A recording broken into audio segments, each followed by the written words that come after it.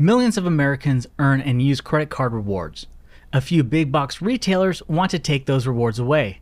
Rewards we use on groceries and school supplies. The cash back to save on gas and grow our small businesses. And travel miles we use to make memories. The so-called Credit Card Competition Act would eliminate credit card rewards. No more travel miles, no more cash back. When lawmakers help mega retailers line their pockets, we pay for it. Tell your lawmaker to vote no on the big box bill. Visit handsoffmyrewards.com to take action today. You know, in some states in our country, there are some extremist so-called leaders who are attacking DEI. The 2024 Republican presidential primary field is taking shape. The battle lines are becoming clearer, and so is the field of candidates.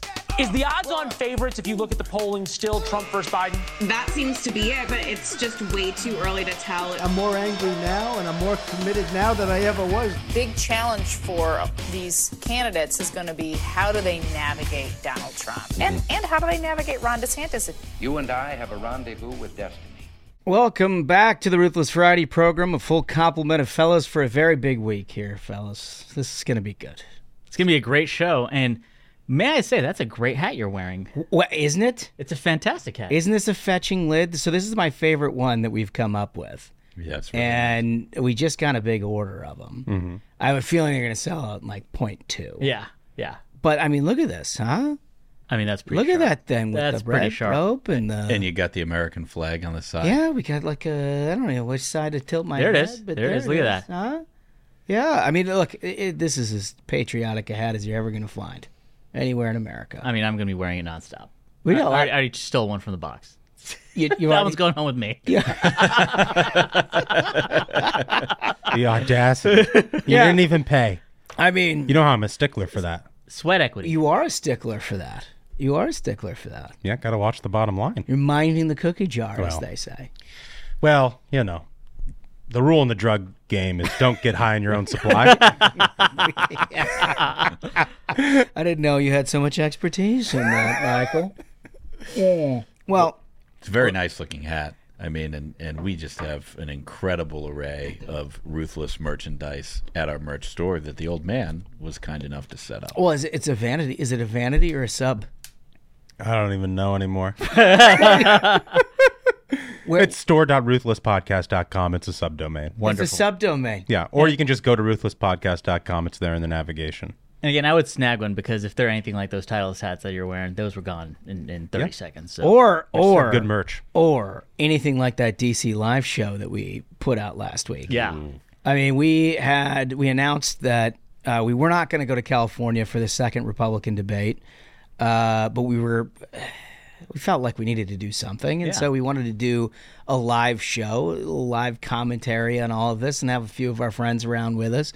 So we set up a venue right here in D.C. and sold some tickets, and there was like 8 minutes later, totally sold out. By the time I saw it in the Slack, there was no point tweeting it out because then the next message was, "Oh, they're already sold out." You didn't even get a chance to tweet it out? I mean, I still retweeted it, so it looked like I tried. But Yeah, so anyway, we're really looking forward to that. Is there any additional detail? I think everybody who's gotten a ticket knows where you're going, but we're excited about it. Yeah, Walters Navy Yard. And we'll probably have, you'll see some stuff out of there, and we'll make it worth everybody's while. It's gonna be all the show. I mean, if it's anything like how much fun we had watching the first debate and having some pops at the bar. I mean, look, if you live in the Washington, D.C. area, you're going to be watching it somewhere. Yeah. Why not watch it with the fellas? Why not watch it with the fellas and have a couple yucks in the process, yeah. huh? Okay, so big show, as we've mentioned. Congressman August Pfluger is with us today. If you haven't heard of him before, he's a whale of a guy, also an American hero. He flew F-22s, and he's doing heroic things in the Congress right now, looking out for us on a whole range of issues. Not diminishing the issue that we've talked about entirely. I think we've talked about this for like 6 months, the idea of this mandate that the Biden administration is doing for electric cars. Mm-hmm. This dude's all over this. Yeah.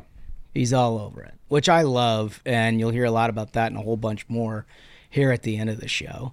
Guys, there's just so much bizarre shit out there. That's a good way to say. There's just so much bizarre shit out there that it's tough to keep focus on what actually matters and what doesn't matter because, like, I mean, there's craziness. There was an interview, first of all, that Donald Trump did, which I give him great credit for doing. The woman now hosts Meet the Press. Welker. Yeah, Kristen Walker. He sat down, and you know, he's taken a lot of criticism over the years for not sitting down with adversaries. I mean, last I checked, he was on CNN doing a town hall, and now he's sitting down with Kristen Walker, who is now the host of Meet the Press, to answer some tough questions. It's what you do when you run for president, and he's taken some heat, rightly so, for not showing up in a bunch of places. But it seems to me like if you're going to do this, you're going to do just about anything in terms of answering questions. But what he said, in my view, is noteworthy and hasn't gotten nearly enough attention. I think we've got some audio that I'd like to kick this thing off with. Mr. President, I want to give voters who are going to be weighing in on this election a very clear sense of where you stand on this. I think they're all going to like me. I think both sides are going to like me. What's going to have to happen is you're going to have to ask this question. Listen, please. You're asking me a question. What's going to happen is you're going to come up with a number of weeks or months. You're going to come up with a number that's going to make people happy, because 92% of the Democrats don't want to see abortion after a certain period of time. If a federal ban landed on your desk, if you were reelected, would you sign it at 15 Are you talking about a complete ban? A ban at 15 weeks? Well, people are starting to think of 15 weeks. That seems to be a number that people are talking about right now. Would you sign that? I would sit down with both sides and I'd negotiate something, and we'll end up with peace on that issue for the first time in 52 years. I'm not going to say I would or I wouldn't. I mean, DeSantis is willing to sign a 5-week and 6-week ban. Would you support that? You think that I think what he did is a terrible thing and a terrible mistake. Fascinating. Yeah, I mean, this is, you know, I've seen a lot of discussion of this online in conservative circles. You know, we had the Dobbs decision come down, which sent it to the states.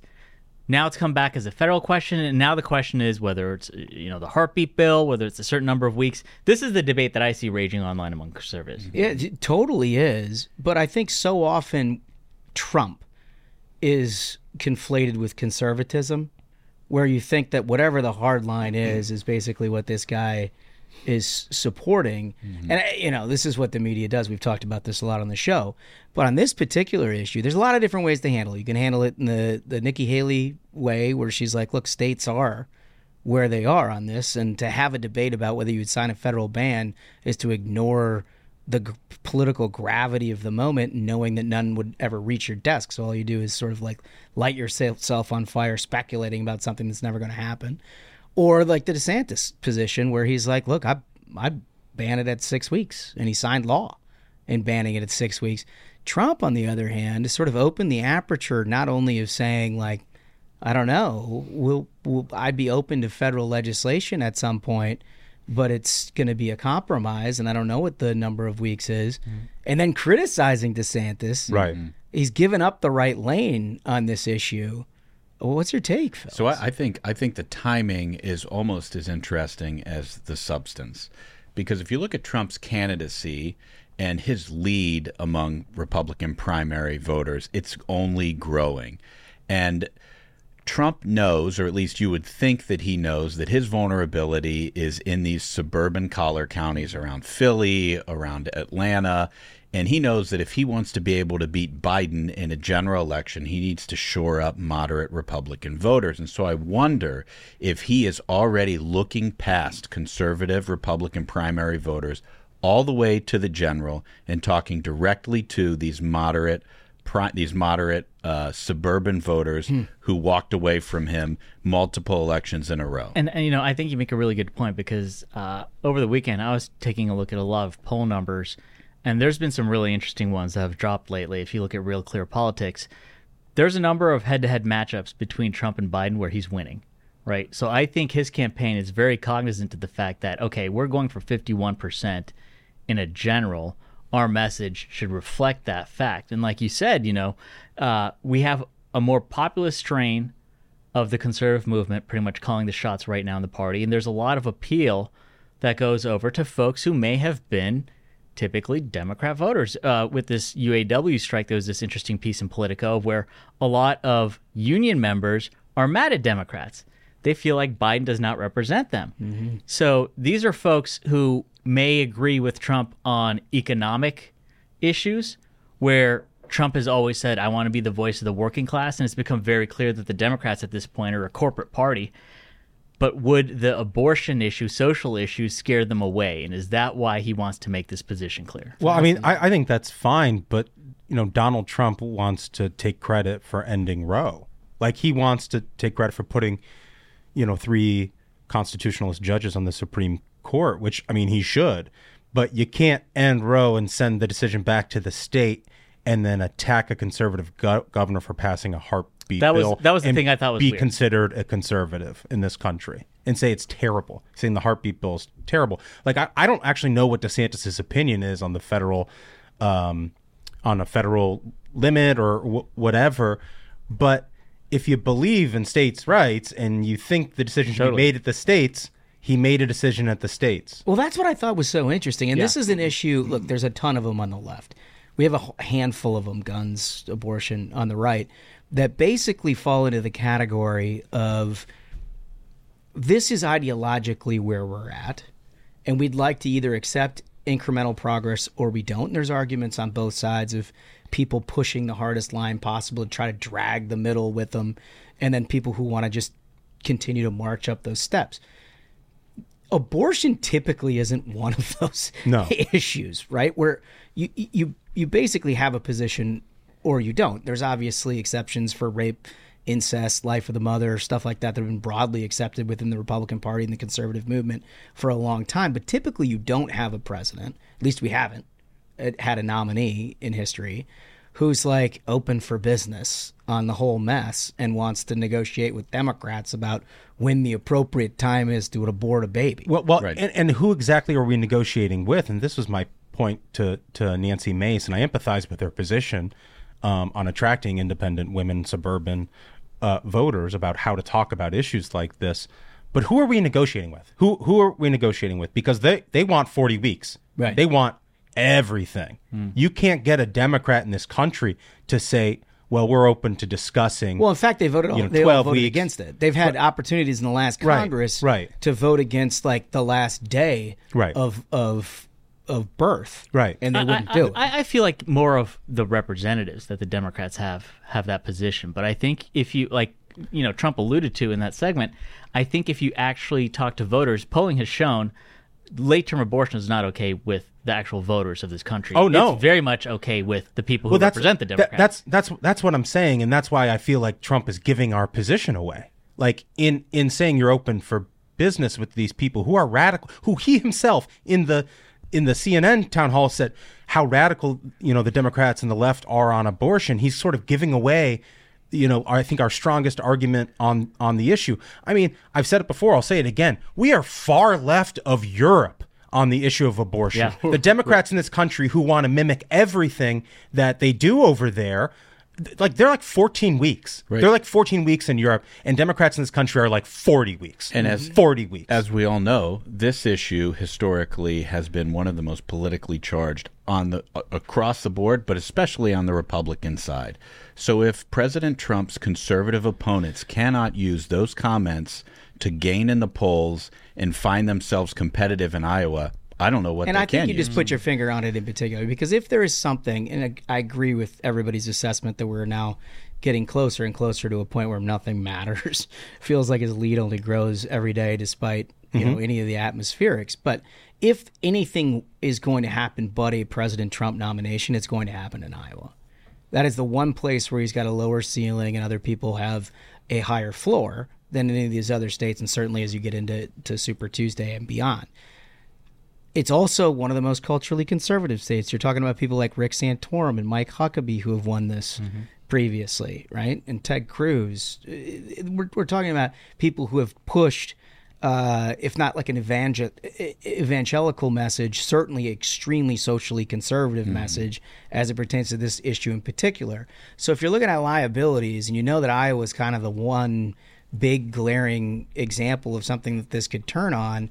This is an issue in Iowa way more so than New Hampshire or even South Carolina.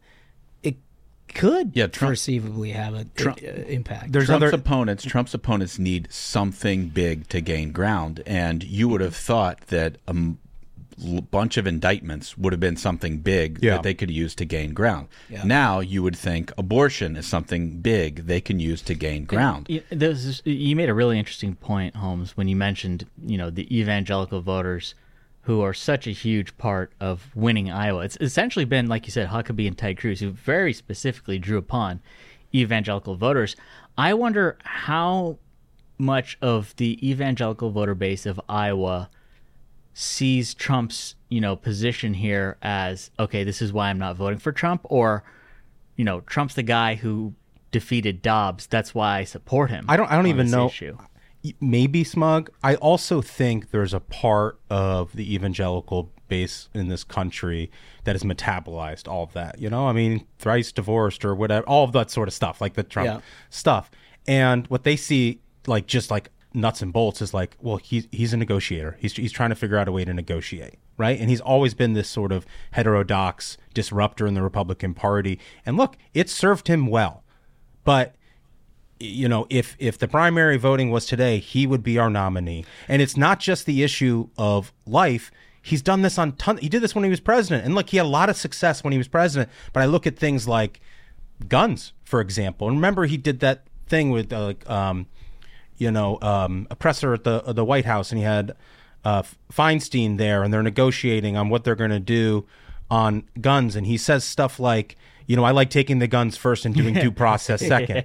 You know what I mean? Yeah. Or like the first big fight he had with the Democrats in Congress, he gave away the store on the funding bill. Yeah, the spending issue. Right, the spending issue. If you're a fiscal conservative, I think you're so what worries me is that because he is not philosophically moored to these conservative values, that we don't get out of Trump what we should. And what I find extremely frustrating and hypocritical is that the people that are loudest online who support Donald Trump and should be holding his feet to the fire on this are instead making fucking excuses for it. And these people will spend every day on the internet calling everyone a rhino. But it's not. But you know what I mean? But Michael, it's so dishonest. They're not running against him. We've just outlined 4 issues that should be vulnerabilities for President Trump with the Republican primary electorate: abortion, indictments, guns, spending, and the only person making the case against him is Michael Duncan.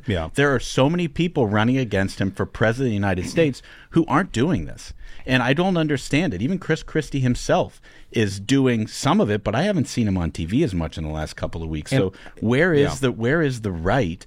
I mean, even so, there are statements from the right on his abortion interview, and the statements are like, "Oh, well, we support Ron DeSantis." When you're running a campaign against somebody, you're trying to disqualify them and their credibility for office. Well, it's pretty tough to do when a guy's up 50. They also want a seat at the table. Right. And I think the great dichotomy of this is that he stumbled upon maybe the only position that anybody's taken that falls into the 55 or 60% area as a Republican. But it probably puts you in the 30 or less amongst Republican primary voters. Mm-hmm. It might not matter. Nothing else seemed to matter. And to the point that you initially made that I think is fascinating is if he's turned to the general, and that's what they're doing over there, it might not be the dumbest political move in the world. It's not going to be music to the pro-life community's ears. Right. Because you're now on the negotiation table. Yeah, I think, look, it may be a smart general election strategy, and we've seen some ballot initiatives in some Republican states fall on the side of pro-choice. Yeah. And so I'm cognizant of that, and I think Donald Trump is obviously cognizant of that fact as well. I guess just at the end of the day, this is a debate that is very, very healthy for the Republican Party to be having right now. It's the reason why we're talking about it on the show. If you support Donald Trump, you might find some of this really uncomfortable. But, like, we do got to figure out what our message is here, folks. It's why we had Nancy Mace on the show to talk about it. It's why we're talking about it now. Like, this will be one of the defining issues. And also just don't be upset. Right. If you elect Donald Trump president and he signs a 30-week ban, federal ban. Like, don't be upset for it. Right. Because they just told you what he was willing to do, right? Right. Now, whether you can do that, I don't think Democrats accept anything, ever. The idea that they give this issue away under any sort of bipartisanship is a fantasy. There aren't 60 votes for anything related to abortion. It's not like if Donald Trump is the nominee that they're going to lighten up on the abortion ads. Right. Like, they're just going to run the exact same playbook on Donald Trump, no matter how many times he says, I'm going to bring peace on the issue. No, they're going to say, you put 3 conservatives on the Supreme Court, you ended Roe. They're coming at him both barrels. Yeah, I think before he even was sworn into office, they greenlit that The Handmaid's Tale show. They're very clear about the attack they're going to take. Right. Totally. All right, well, let's move on. So we have a great friend of the program who's always focused on the smart stuff. I mean, we get important stuff, very important. Yeah, everybody gets tangential and all the outrage of the day stuff, and this guy has always stayed super focused on what matters long term. And he's highlighting a really important issue today. He's a very good friend of the program. We're talking about Grover Norquist. I want to welcome to the program an old friend of the program we've had a lot of fun with in the past, and I think we all think he's one of the most effective advocates for any issue, let alone an issue that's near and dear to our heart: limited government, low taxation. Grover Norquist, thank you so much for coming in. Delighted. Good to be here. Listen, first off, I'd be remiss if I didn't mention what a good time we had with you in Milwaukee. That was great. Wasn't that a blast? That was right after the debate, yeah. We had the official Ruthless post-debate party with you and your crew. Everybody was just so terrific. We had a blast. Good pizza. Yeah, good everything. Yeah. Good everything. Strong drinks. Yes. I appreciate that. Yeah, no, and I don't think Ashbrook offended anybody too deeply, which was nice. That was a great crowd. I mean, it was packed, and not surprising because ATR is an incredible organization. Well, thanks. We had fun. It was a good get together. It really was. We're going to do it at some of the next ones too. Nice. Oh, good. All right. Well, I'm sure we'll run into you, perhaps at a few. We're going to talk serious issues here for a minute. Do we have to? Not really. Not really. We were doing fine on Burning Man before. But I mean, look. No, we'll get to taxes, spending, icky stuff. Let's talk about the stuff that, first of all, doesn't get enough attention, in my view. And I imagine in your view, although you're doing yeoman's work to try to make it top of mind to most people. You look back at the Inflation Reduction Act, which was just an absolute catastrophe, a piece of legislation, not to mention that it did nothing to reduce inflation, contained all kinds of junk. You guys are sort of putting a campaign together, not only educate people on what that's done over the last year, but sort of what it continues to do. They passed this a year ago, so it's time to take a look at how much damage they did. This is the administration that ran the ad that said, we'll never raise taxes on anyone who makes less than $400,000 a year. $20 billion in energy taxes. Okay, everybody uses energy. That seems like more than $1. Yes. They're going to get $200 billion from the IRS, 200 more than they're going to spend. They're going to hire more guys to go out and get it. The Republicans put up a vote saying, how about we put in law no additional audits from these 87,000 new IRS agents on anyone who earned less than $400,000. Every single Democrat voted no. Oh, weird. But we were told it was just for the billionaires. This is true. That is what we were told. And even now the IRS, the Inspector General for the IRS came and said, the way you keep your books, it's impossible to tell who you're auditing and what their income is. How about if you did this to make that easier? And they said, no, we want the agility to audit whoever we want. Agility. Yes. The agility is also, sometimes it coincides with party registration, as we've come to find out.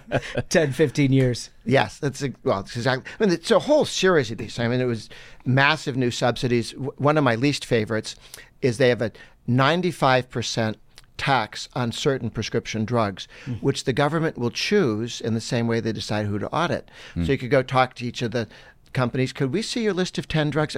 We were thinking, on my left hand, you could make a campaign contribution. In my right hand is a pen where we would pick one of your drugs and put price controls on it. Okay, it's called a negotiation, which is you lose, we win. Yeah. Here's the number that we've negotiated. It's also called hostage negotiations. Yes. Yeah. Yes.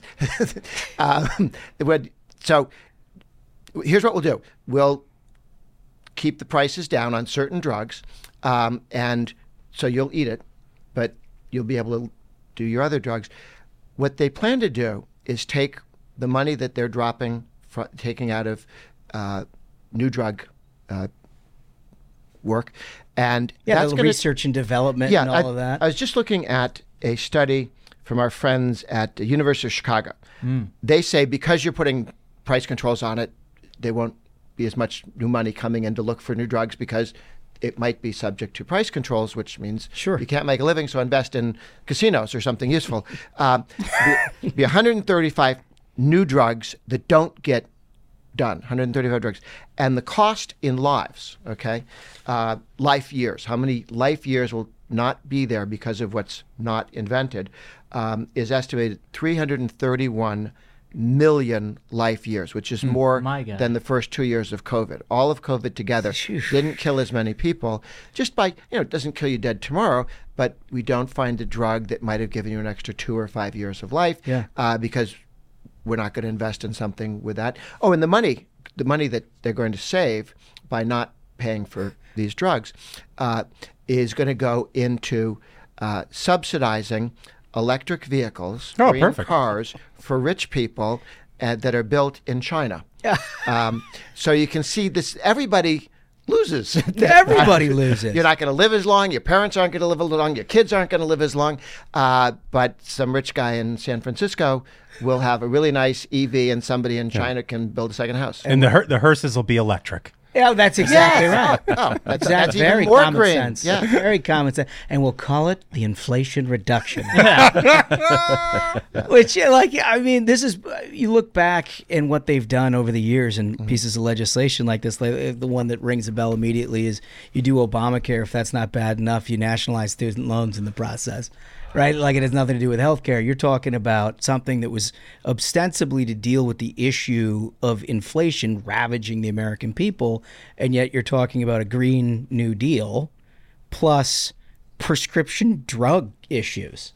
And the whole idea of the Green New Deal is you make real energy more expensive so that people can't afford it, and then they will move to the also much more expensive wind and solar, which only work on times when the sun's out or when wind is blowing, and sometimes you need air conditioning when neither of those are the case.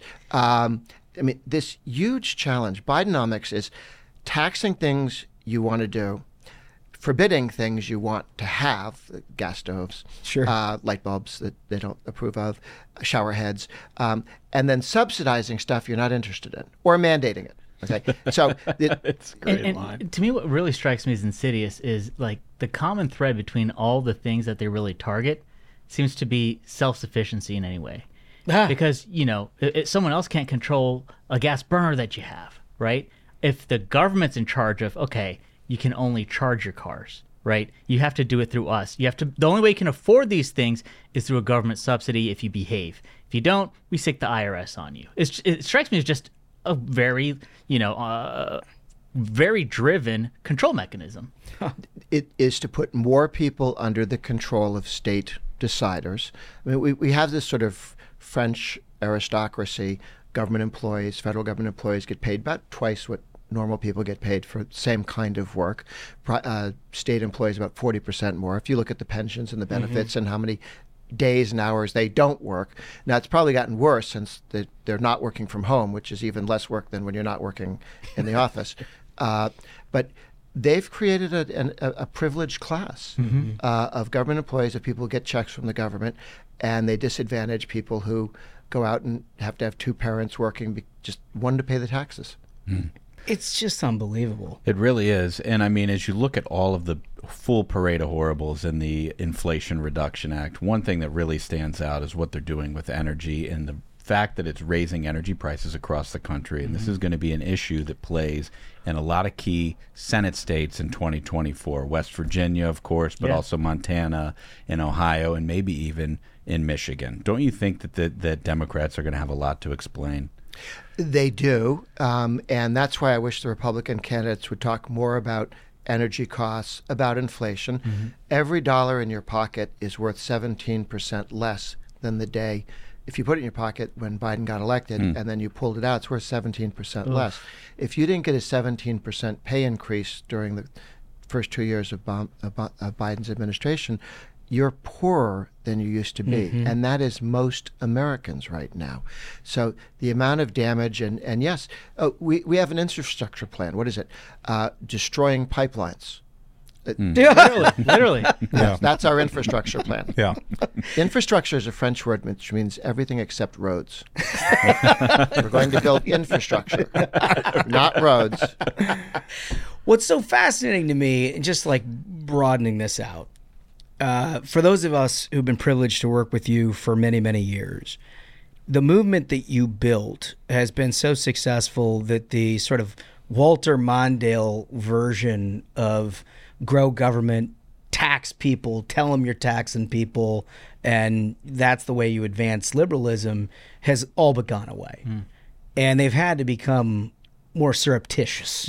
More sneaky. Yeah, right? We have actually, since 1990, when George Herbert Walker Bush, unfortunately raised taxes and began to undo the progress of Reagan on taxes, we got it. By 94, we had 96% of all the Republicans, House and Senate, signed the pledge never to raise taxes, and they've kept their word. We haven't had a Republican vote for a tax increase since 1990. Everyone who did is either dead or retired. That's in the past. Not a kind of guy to cross. I told them. Clinton-like record. I told them nicely, don't do this. But since 94, when the Republicans won the House and Senate, the Republicans have held Congress, both houses, half the time. And it's tough to remember, but before 94, for 62 years, going back to 1932, when FDR came in, to 94, 62 years, Republicans only controlled Congress for 4 years, 2 years under Truman, 2 years under Eisenhower. We had one-party state. Congress runs America. Presidents have scandals, they start wars, but they don't run the country. Congress does. They write the laws, they do the taxes, and they can wait out a president. Oh, Eisenhower won't let us do this. We'll wait till he goes. Right. Nixon won't let us do this. We'll wait until he goes. Congress is important. Since the Republican Party at the national level, not every state, but at the national level, became the party that would never raise your taxes. They may invade small countries they can't pronounce, but they will not raise your taxes. They've become a competitive party. More than half the time, the Republicans have controlled both houses of Congress. And you see that also in states where the Republicans said, we're never raising taxes, Florida, Tennessee, Ohio. They become increasingly Republican, more Republican at the state legislative level, where they said it's negotiable. Virginia and Colorado, where Republicans did raise taxes, those states went blue. So not raising taxes makes us the Republican Party a competitive party. And then there's some other things you can do, too, which is nice, and have candidates that are articulate, things like that. Count to 10, distinguish colors. So if we run, candidates who won't raise taxes and do a couple of other things, then you win. Then you get to govern. And that's why Biden is so unhappy, because he only remembers things before 1994, and those are the norms. We won all the time, and if the Democrats wanted to do something, the Northern Democrats, the Southern Democrats would compromise and do what they wanted to do, and they never had to talk to Republicans. Now it's at least a negotiation, and Republicans have been able to get some serious wins in on taxes and some other issues. Yeah, well, it strikes us, and we were talking about this earlier today, about how the imperative of having at least one party. I mean, look, we've given up on the Democratic Party. I don't know how many others share that opinion, but we've given up entirely on their ability to sort of understand basic market economics, or at least, look, I think they understand it. I think their whole point is to try to ruin the market so they get what they want ideologically. But having a party that says no to stupid bullshit and like you are the key cog, in my view, of being able to sort of organize around the principle that limited government means limited government. You want to hear some cheerful news? Yeah, please. Okay. Here in D.C., kind of locked up, not logjam. Yeah. Republican House, sort of. Democratic Senate, sort of. Democratic President. Not too much gets done. Nothing good gets done. Not too much gets done. In the 50 states, we have 12 states where the governor, the Republican House, and Senate have said, we're going to zero on our state income tax. Yeah, that's amazing. A year and a half from now, New Hampshire will hit zero. North Carolina has been on track for 11 years down to zero. Arizona is now down to 2.5 and going to zero. Iowa is on track down to 3.99 in January, February of this year. The governor, the Senate leader, the House leader say we're going to go to zero. Arkansas announced they're beginning the path to go to zero as well.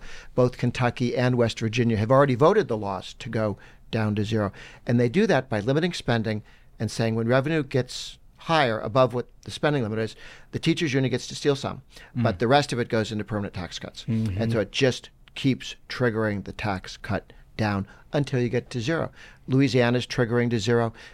Mississippi, they got to a single rate. First, you have to get to a single rate, because then when you take the rates down, everyone goes, oh, we're all going to 4 to 3.5? Fine. And the left can't play the envy thing. Yeah. But when they used to have 7 rates in North Dakota until they just brought them down to 2. Progrum did a very good job there. He's taken that tax to zero.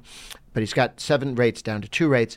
At 7 rates, if you try and cut them all together, I think Mary's tax cut's bigger than mine. Yeah. I mean, it's terribly single rate, everybody knows what's going on. Yeah. They can't use their divide and conquer playbook. Yes. This is the Richard Speck theory of tax increases, that if you can't take on everybody in the room, you take them out of the room one at a time.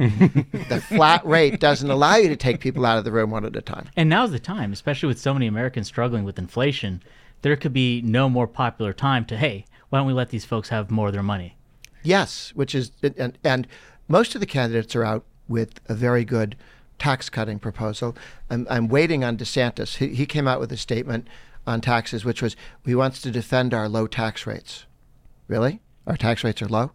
Was he talking about Florida? Was he talking about the United States? The United States. The top rate when Reagan left was 27. It's now like 37. We're going to defend 37? I can't do it. I hope not. I think we're going to get down back towards Reagan levels of numbers. And I'm not sure as many of the presidential candidates are as focused, or at least the press, and when they ask questions, don't like to ask about taxes. They're much more interested in people who go into other people's bathrooms. Yeah. I mean, well, so I told you the same thing in Milwaukee, but in another lifetime when I had managed over half a dozen races, the first thing I have a Republican candidate do is sign the pledge. Yeah. Because there's no position more popular among voters than saying the best people to spend the money is the ones who earned it with their own hands. It's a very simple message. Yeah, it really does divide the two parties more than any other issues. There are a couple of Democrats who won't steal your guns, but there are no Democrats who won't raise your taxes. Yeah. You know, what's fascinating, the reason I brought up that Democrats are becoming a little bit more dynamic about how it is that they raise your taxes is because, at least at the federal level, I'm not surprised to hear that you're having a lot of success in the States. You guys have been everywhere all the time, and I think you've got an awful lot. Argentina? You're working on Argentina? Presidential candidate Argentina signed the pledge on national television. Jeez, I didn't know it was a global effort. Mm-hmm. Terrific. Golly, look at you. Yeah. You've gone worldwide. Yeah. Italy's got one of the leading parties runs on that. Huh. Okay. Well, look, here at home. Yes. We've got the Inflation Reduction Act. You've got like 17 different ways to increase costs for the for average taxpayers through the government. What I always appreciated about working with you when I was under the dome was that you guys always looked at this dynamically, and it's basically like if anybody's costs go up, that doesn't work for us. Yep. Right? I mean, you can tinker around with rates, you can do all that, but what they're trying to do is try to take this off of the discussion of marginal tax rates and everything else and just increase costs elsewhere that flow through the government. Yes, and they argue if they steal somebody's money and give it to somebody else and they subsidize something, they argue they've reduced the cost. No, they've simply hidden the cost. Mm-hmm. You know, they're talking about canceling the student debt. They're not canceling it. They're moving it from the students who went to school to people who didn't go to school. Yeah, so they're taking it off one person's back and putting it on somebody else. They're not canceling would be like go to zero, but there's no way to cancel it. It exists. It exists. Somebody else is going to pay for it. And that's the terrific irony of it, is because the costs were taken out by the kind of folks who can afford it. Their parents just don't want to pay for it. They want working class people who decided that going to college was not the best route for them to make a living, to pay for their loans that they can't afford in majors that can't make them money. Yeah, I mean, the left, you're talking about control. The left is setting up an aristocracy who live at other people's expense. Mm-hmm. And including themselves. Yes, yes. And most especially themselves, I guess. No, they want to pay themselves more. They think government employees should be paid more and work less. Mm-hmm. And this idea that you should come into the office from time to time, that really irritates them. Yeah. If you want to get more irritated, coming to work on a Friday in Washington, D.C., no traffic. Ghost town. No traffic. Ghost town. Oh, boy, I love paying taxes. Takes you 40 minutes to get here on a typical Tuesday. Yeah. It'll take you 7 minutes. And it takes 4 months to pay their salary, and they only show up for 4 days a week. Yeah. It's a great deal. So I've got a question for you. The rest of the year, there's a lot of important stuff that's going to be done theoretically in Congress here, approaching the end of the year. As somebody who pays close attention to all of this stuff when it comes to price controls and taxes and all of these things, like what is something our listeners should be looking at? Oh, well, the how much spending increase takes place, how the compromise is going to be worked. You've got the question where there's a group in the House that doesn't want to vote for anything that isn't perfect. The Freedom Caucus, or some of the people in the Freedom Caucus anyway. And so all it takes is 5 or 6 of them to walk out the door, and then the Republicans don't have a majority anymore. And what happened the last time was then the Senate has to do it, and the president does it, and then the House has to eat it. So by taking themselves off the table, they think that they're slowing something down. They're actually ceding the control that at least Republicans have one House that's Republican. They could put something on the table to negotiate. Yeah, it's going to be better than the alternative. Yes, yeah. and this, of course, it's very frustrating to say to somebody, here we've got a majority in the House, but you don't get to run the country. When Reagan got elected president, I remember conservatives running around going, now we get everything, right? And he'd say, let me explain what the House of Representatives does. And that it takes 60 votes to do something in the Senate because of the filibuster. And they didn't want to hear it. What's the matter with Reagan? He's been in for at least several months now, and the world hasn't changed. But I think that's a perfect example, because what Reagan did is then work with Tip O'Neill to fix Social Security at some level to try to make that a solvent program, right? And I think that one of the things that sort of infuriates me about this current spending discussion, because it ultimately washes up on your shores as somebody who's a limited government guy who wants to keep as much taxpayer dollars in their own pockets as possible, is that we act as though this discussion is like a big deal. I mean, this is less than 30% of federal outlays. Yes. I mean, we're talking about an ever-growing pot of federal entitlements and interest on that debt that's ultimately going to result in it cuts to benefits or massive tax increases. We came within one vote, John McCain's vote, of block granting Medicaid and Obamacare out to the states and saying, what did we give you last year? We give you that plus inflation, but that's the new limit. It's not going to grow any faster than the wages of the American people. And 50 states can do 50 different approaches, like they did with aid to families with dependent children welfare. And most of them saved about 30 to 40% because they could figure out, once it was their money, they then have to do some budgeting. Well, and they cared about whether anyone stole it. If it's just the federal money passing through, they don't check. The numbers are too big. Yeah. So I think ultimately we block grant all the welfare programs, Medicaid, the jobs the so-called job training programs, which don't, but they're expensive, and public housing and so on. Just block grant those to the states and let the competent states do on spending what they're now doing on taxes. Florida and Texas and Tennessee and Arizona and other states are having low enough taxes that people leave Democrat electoral college blue states into red electoral college states. So we're redistricting the country by moving people out of blue states into red states with lower taxes. Imagine what you could do if you also let the states be in charge of spending on these issues rather than Washington one size fits all. Some states could do much, much better. And the other one that's going on is I go around state to state helping to get income tax is phased down to zero, I run into the guy and bump into him who's doing school choice, who's getting everybody in the state a voucher, or here's $8,000 in Florida per child to go to any state you want, any school you want to, or homeschool. And now you don't just leave your blue state when you're 45 and you calculate, in the next 15 years I can make this much money. I think I'd rather make it in Tennessee with no income tax than here with a 10% income tax. As soon as you start to have kids, you go, we could get $8,000 per kid towards education, and have school choice, much better schools because they're competitive. The public schools will get better when people have the option of leaving. Yeah. Yeah. No, I mean, no question. Guy's got ideas. Yeah, it's like a conservative philosophy. Yeah. I wish we had more of that. If there's not a presidential campaign talking to you and your team, they're insane, because you've had a lot of these ideas over the years. I want to leave you with this campaign that you're working on now, atr.org/IRA failure, is incredibly important that everybody understand that, because what they did here is catastrophic, and they'll continue to do it if they get the opportunity. Yes, we should remember this the way we remembered what Carter did. The IRA is the failure of the Biden administration. It's what they did wrong in the massive subsidies, on stealing people's money, on empowering the IRS to go after people, on setting price controls so that less money goes into developing new drugs in the future.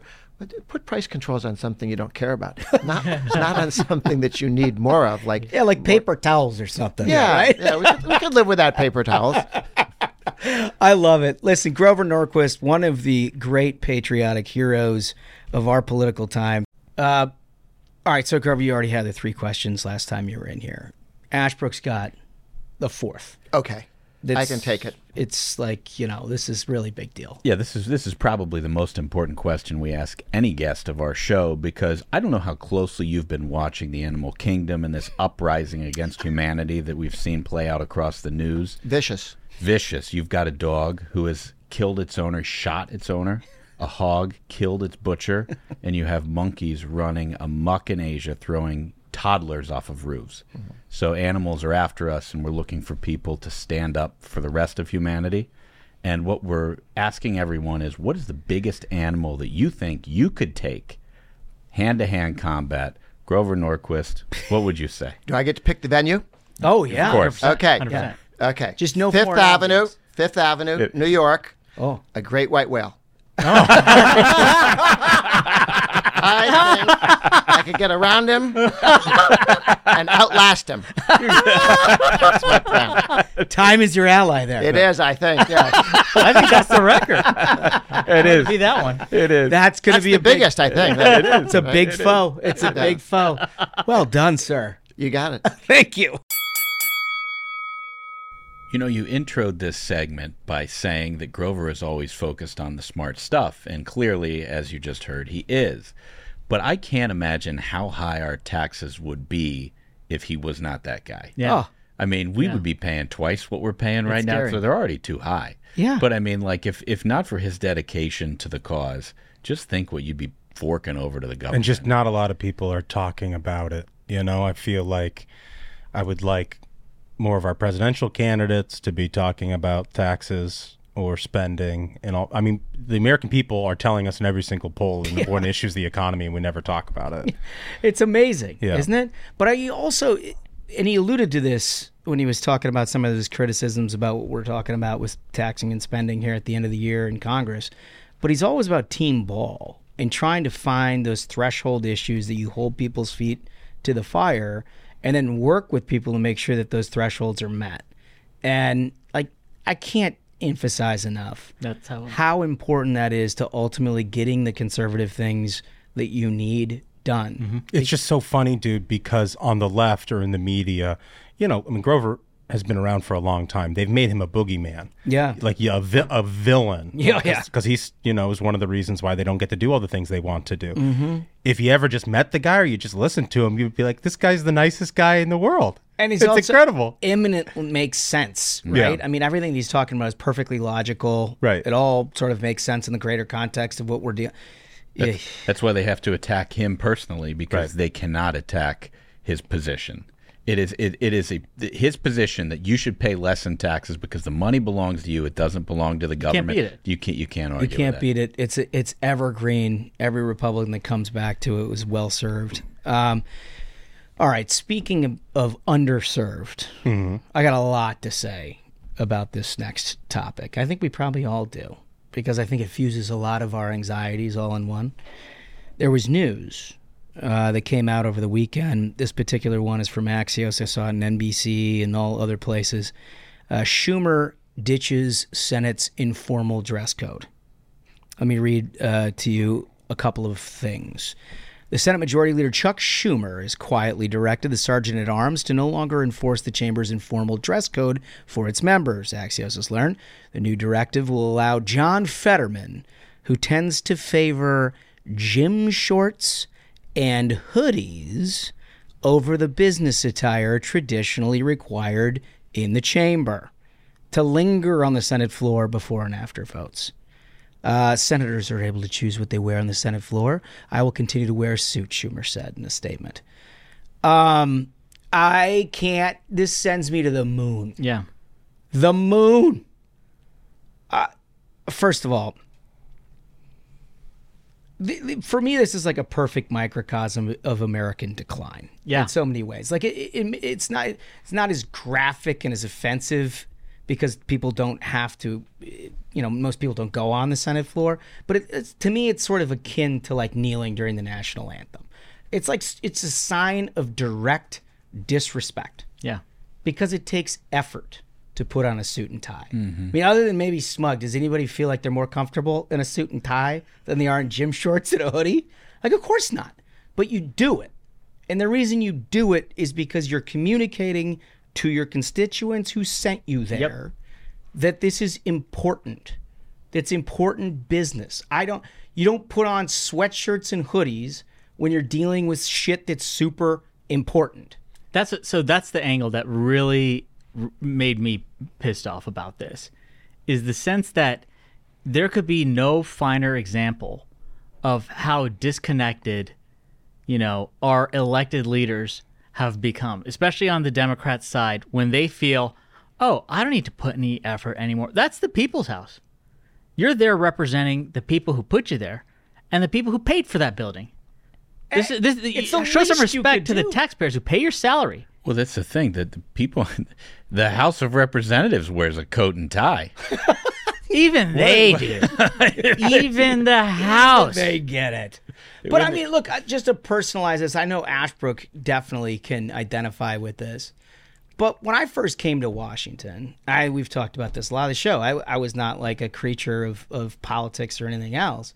I wore a suit, funerals and weddings. And I don't even know if it was a suit, right? It was probably like just a sport coat and a tie. I didn't own a suit. Like, I had to borrow them from my dad when I came here because I had, like, what do they pay you, like $25,000 or something like that in the entry level. Like, I didn't have 2 dimes to rub together. I had to borrow them. And I remember asking him, like, how do you tie a tie? Yeah. And then I remember practicing in the mirror, like, for hours how to tie a tie. Was that because I wanted to be aristocratic about it? No. It's because I wanted people to understand that, like, I'm going to put the effort in. Yep. I'm going to put the effort in to try to understand that this is it. And it made me feel as important as I wanted to look, right? It was like I knew that I was going to put the effort in to try to do the job. And, like, if you told me as a 23-year-old that it was perfectly acceptable to walk into the Senate chamber in gym shorts and a hoodie, what message does that send? Right, exactly. And what is so special about John Fetterman in that's 2023 that he doesn't have to wear a suit? I mean, think about the number of people who have come to Washington to plead their case before their representative government, people from all walks of life. And you know what they do when they show up to appear before Congress, either formally or in an office? They put on a coat and tie. It doesn't have to be Armani. Because it's a sign of respect. Exactly. And can I tell you, like, Bob Dole was hit by a mortar in World War II fighting for this country. It was difficult for him to have control of his arm. after being hit by a mortar, and he got dressed in a suit every day. Think about, he went to great lengths to do that. Think about the people. One image that sticks in my mind is when George H.W. Bush signed the Americans with Disabilities Act, that he was flanked by 2 people in wheelchairs wearing suits. Yeah. These people did more for people with disabilities than anybody else up to that point in the history of our country. And when they showed up, they did more than any of the rest of us do on a daily basis to put on a suit. They struggled. They put on their suit. They showed their respect. And it's just unbelievable to me that 100 people who are supposed to be the top representatives in America's number one preeminent democracy cannot put on clothes. The Fetterman thing is just like so performative too. The idea that this man is some sort of working class hero, the guy who bought his house from his sister for $1. He's a trust fund kid. Yeah, who's basically he's wearing this number one. We were told that what's her name? Kara Swisher. Mm-hmm. I remember she got into this like heated argument online during his campaign of being like, "How dare anyone question Fetterman's abilities? He's going to be completely normal. This is no different than anyone who has to wear a hearing aid. In 3 months from now, he's going to be back to completely normal." You're not hearing that anymore. Yeah. Now the entire Senate has changed their rules to accommodate his. This is selfishness. It's not like he can't do it. He won't do it. Yeah. I mean, there's that, and then there's like back to the whole communication. Like, what message are you communicating? Like, what's he going to do? Go on the Senate floor, and he's going to start his speech and, the American people are really struggling right now, and he's wearing gym shorts. You know what I mean? Like, what is it? Doesn't it's dissonant. It doesn't match the seriousness of the debate that you're having in that room. The disconnect is unbelievable. Right. It's unmistakable. Like, if it is serious, then take it fucking seriously. And also, like, not for nothing, but I donate suits. I know you guys donate suits. There's a friend of ours, this guy Andrew Kavolchin, who like goes around, sets up a charity, and gets old suits from people and makes sure that underprivileged kids who are trying to get into a workforce, into an interview or whatever, have access to the suit. You have no idea what that does to a kid who's never owned a suit and puts one on. Yep. It is a big deal. It is a very big deal because it communicates to the outside world that you're serious. You're here. Mm-hmm. You're going to do it. It doesn't matter. Like, I wore the same 2 suits for probably 4 years. They looked like shit. They were probably tattered, like at the bottom. I mean, they looked terrible. But I wore it because it was like it said something. It said that you were like putting in the effort. Like, look at our armed forces. Yep. They wear a uniform. They not only that, but they shine their shoes. Right. And they make sure all their stuff looks great. Do they do that because it's aristocratic? No. It's because it takes effort. Mm-hmm. Because it takes discipline. Because it says something when your stuff looks great. It says something about your ability to follow through on the details and represent what it is that you say you're doing here.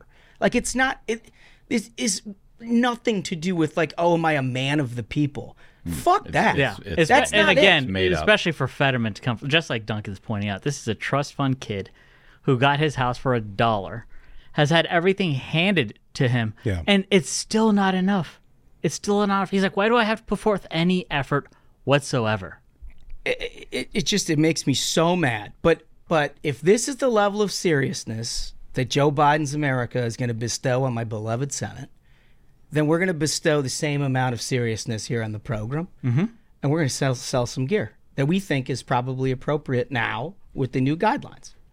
Wolf, can you throw that up on the screen for our YouTube listeners? For our audio-only listeners. This is fantastic. What you're looking at is a new line of sweatshirt that we've come up with. It is all the distinguishing hallmarks that are necessary for a member of the United States Senate. On it, it simply says senator. Yeah. And honestly, number one, it looks sharp, right?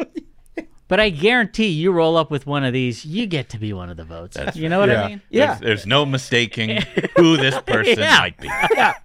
And we don't have the image for you, but we've also paired with this a pair of gym shorts, both a men's and a women's availability, and they'll be on the website for your perusal and perhaps purchase. This is where I'm going to make a promise. If these things fly off the shelf, I'm going to go hand deliver a few of these to the Senate to get our guys to wear. I can't wait. I'm going to do it. Because I just think it's just too You big. fight fire with fire. Like, you got to, right? I mean, if you're going to do this, yes, I'm going to wear a Ruthless hoodie in there. And I'm going to just tell you to go fuck off. Yeah. Right? I mean... I think you should put one on yourself and see if you can sneak a vote in. Just go on the floor. I feel like, They'll be like, I feel like they know who I am. Mr. Fetterman, you're very well spoken today. We're making some very different arguments. But anyway, those are going to be available for purchase at the subdomain. The subdomain, store.ruthlesspodcast.com. I think they're going to fly off the shelves. So awesome. I want one so badly. Yeah. I can't wait to get my hands on them. I'm literally going to wear it every day. And it's getting for the cold weather It's months. It comes perfect. at a perfect time. Yeah. I mean, that's what you wear when you're standing by the grill. And you'll be ready to break a tiebreaker in the Senate if need be. Totally.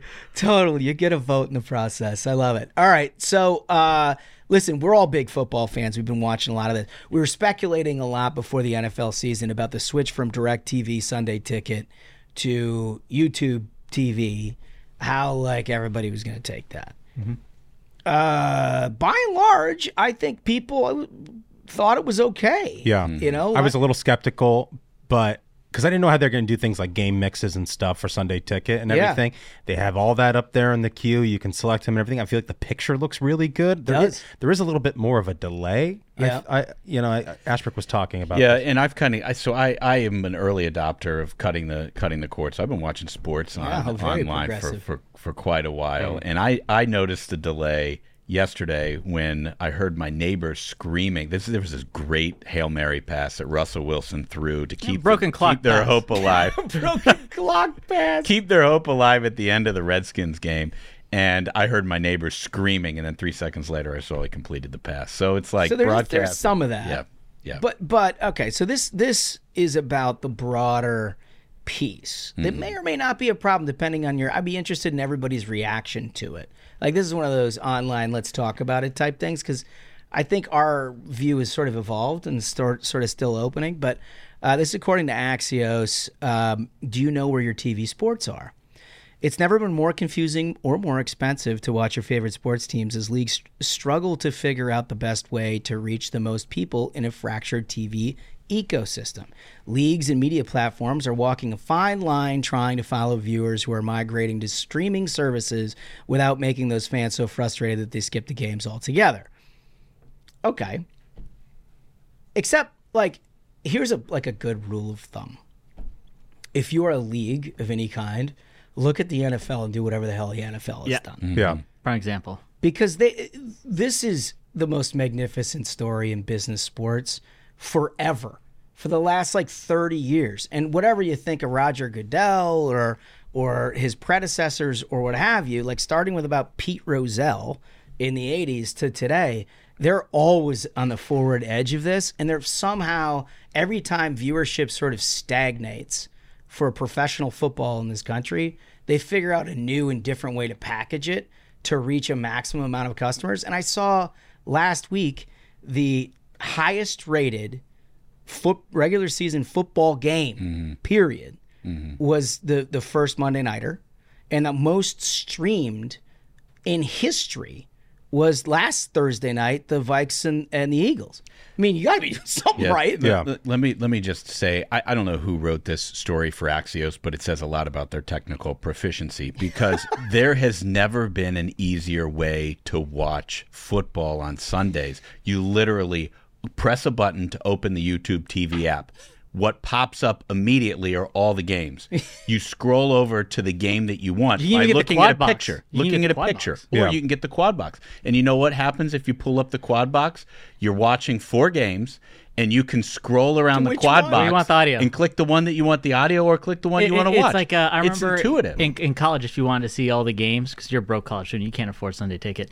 You go to a sports bar, and the one I'd go to had like this little audio box you'd have at your table, and you'd click through to whichever game you want to hear. Now you can have that in your living room. It's an age of wonder. It's far the bar. It's far better than you used to have to, because I didn't get DirecTV. I'd have to buy DirecTV through Amazon, connect my accounts, buy the little Amazon Cube, plug that into my TV. That was a pain in the ass.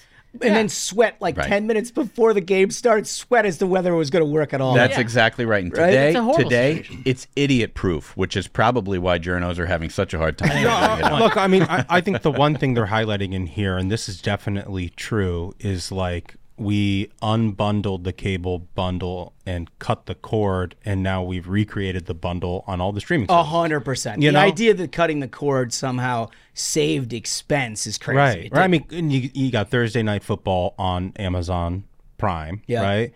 And then you've got Peacock and Apple have these exclusive deals, Apple with the baseball and everything like that. And, and then you've got, I think there's one game that's going to be exclusively on Disney's ESPN Plus. So it's like, it's frustrating if you don't have logins to everything all the time to be able to do it. The most frustrating part, honestly, is to try to Google to figure out where it's going to be. Yeah. Right? Because you're doing stuff during the day, and then you want to sit down and watch the game, and you're like, okay, what? But it shows of my how many devices how, do I turn how on? many people are doing the same thing because the SEO. There's like 9 websites that will be like, what channel is showing this? They know that's an issue.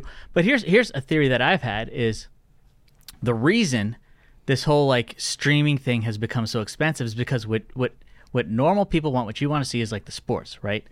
But all these streaming services have to pay for their stupid woke bullshit. Right? Yeah. Mm-hmm. Amazon's got their like 19 shows which no one watches and get canceled after 2 seasons because it's like a reimagining of, like a Peter Pan, except now he's trans, And no one wants to see that shit, but they paid like $100 million to make it. Peter Pan was and so always like trans. now you got to pay extra to get that. And the Disney's a prime example of this. They're finding everything that anyone has ever loved, any property that they've ever had, whether it's Snow White or anything from 70 years ago that they're now fucking up and paying hundreds of millions to fuck up. Well, we got to subsidize that shit because now Disney's ending up with that fucking game. And ESPN is bought by ABC and Disney. It's the and smartest way for woke that's programmers to get regular customers who would otherwise never. And ESPN itself is guilty of the same thing. Is they turn into this woke bullshit channel that people are like, well, I hate this shit, and they're trying to jack up the rates that they demand of cable people. It's just this big mess where the whole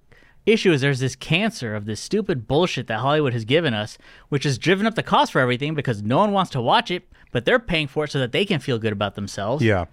It's incredible. It's a mess. The thing that really made me irate was week 1 in college football. I saw your tweets. And look, I'm guilty of liking soccer. You guys make fun of me for it. Yeah, you should have to work hard to find that. But that's horrible. The fact that broadcast NBC had soccer on, British soccer on, instead of the Michigan Wolverines in week 1, you had to go to Peacock to watch Michigan play. Thank you, Michael. Thank you. And God bless poor you. decision Thank making. you. I mean, I get it. They're probably playing some cupcake, and it's not going to be a super competitive game, but it's the big house. Yeah. This is college football. This is the opener. We used to be a country.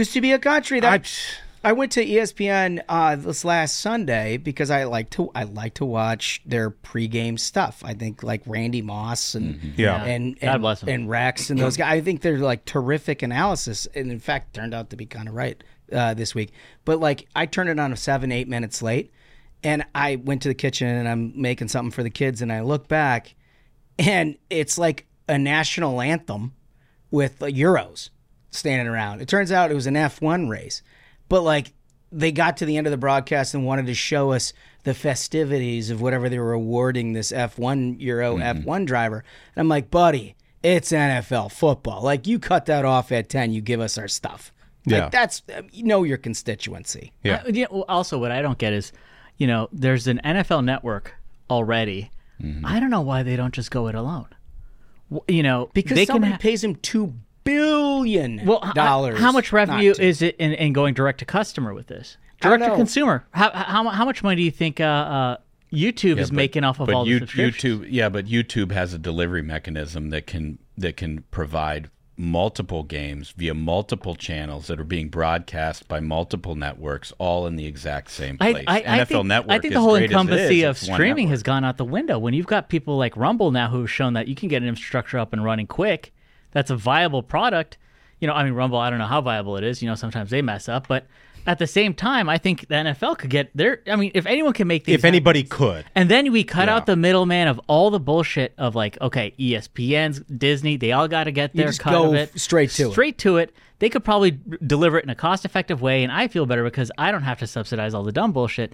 But my number one issue is, why is the Monday night game starting at 9? What? It's Sunday Night Football. It's like 8 p.m. The game's going to be over at the earliest. You could hope it's over at 11 p.m. Well, you got. Okay, that's crazy. But I think you got one Monday night game starting at 7:15 Eastern. Yeah, the there's other like one at 2 8:15 now. Eastern. It's like, what the hell is going on here? I think they're trying start out the different games. times. The game should start at 10 a.m. Eastern. Every football game should be over by 7 p.m. Eastern. That's but done. You know what though, dude? Because I'm with you on this, but there is something nice about you get the kids to bed, going to bed, you go with the through game. bath night, you know, and you put the kids to bed, you put them down, and you haven't missed a thing. That's where I was on Sunday, and you can sit back down and be like, I can now clear my head of all the. I don't even see the process. Tell your kid, go take a shower and go to sleep. No, man. well, when they bro, I'm watching the game the whole time. When they get older, that's we're past bath time in our household. Unbelievable. But the thing, I can totally relate to what Duncan's saying, because once practice is over, once homework is over, once everybody's kind of moving on to bed, you have 30 minutes, hours, whatever, however long you're going to stay up to unwind and sort of enjoy football. Yeah. It's like everyone has to stay up late because Duncan's kids won't listen when he's like, just take a shower and go to sleep, man. You're attacking my children. Well, that's the thing is, your kids are angels. I don't see how that's an issue. The biggest issue will come with Major League Baseball because they have all kinds of regional agreements, and they are far behind. They're where the they need to dinosaur. be. And this is yet to sort itself out. There is going to be as big as having to transfer ownership of franchises over this issue in the next 3 years. Mark my words. Baseball's got a real problem. Anyway, this is one that captured our imagination. This is from the New York Post. It's been published absolutely everywhere in the English-speaking world, starting with the Twitter account from I don't even remember where it was from, but it was like either the Joint Air Force Base that lost this thing or not. But F-35 jet reported missing by authorities after pilot ejects during mishap, quote unquote. U.S. military officials are searching for a missing F-35 after a mishap caused its pilot to eject on Sunday afternoon from Joint Base Charleston. They said on Facebook, and they also said it on Twitter and several other places, that the aircraft was a Lockheed Martin F-35 Lightning II belonging to the Marine Corps Air Station Beaufort. The pilot ejected safely and was transported to a local medical center. What I've come to find out, and it's not in this article, is that the thing was on autopilot. Yeah. Yeah. Yeah. Bro, this thing is like... They're just like a satellite. This thing's like flying a sortie over a no-fly zone. Being like, where's my pilot? Oh, well, I got it covered. It's all fun and games till this thing lands in Iran. I don't know how far they can go, but Joint Base Charleston Base Defense Operations Center actually tweeted out, if you've seen it, here's a number to call. They've set up a hotline. If you have found our $100 million jet that you paid for, you just let us know. I mean, that's a stealth activity, bro. Like that. If I find an F-35, that's my new PJ. You're not getting it back. You mean I can get to Miami in 40 minutes? Hey, possession's 9/10 of the law. That's exactly right. We'll call in our guest Pfluger. I bet he can get that thing airborne. He sure could. I mean, holy cats. I mean, I understand its stealth capabilities, and it's very, very much not on the radar when it doesn't want to be, but it's not flying a combat mission over Charleston. Yeah. Right? And you'd think the transponder, if nothing else, would be flicked on from time to time so you know kind of where it is. Now, not in this case. So much explanation needs to be done here. I mean, if I had a nickel every time I, started to take off in Charleston, having my day out at the bars and got lost and didn't know where the hell I was. That's a very special part of the country for not knowing where the hell you are. Known for its blackouts. So if you've seen an F-35, which, by the way, I think is the most technically proficient aircraft we own. Right? Yeah. So if you've seen one, just let us know, and we'll get it to the authorities. Apparently, Nancy Mace, our last week's guest who represents this area came in and asked them a couple of questions. They had no answers. Perfect. They were like, I don't know. Gotta love it. And I ain't got it. What an amazing thing. What an amazing thing. All right, so one quick thing here. Iran.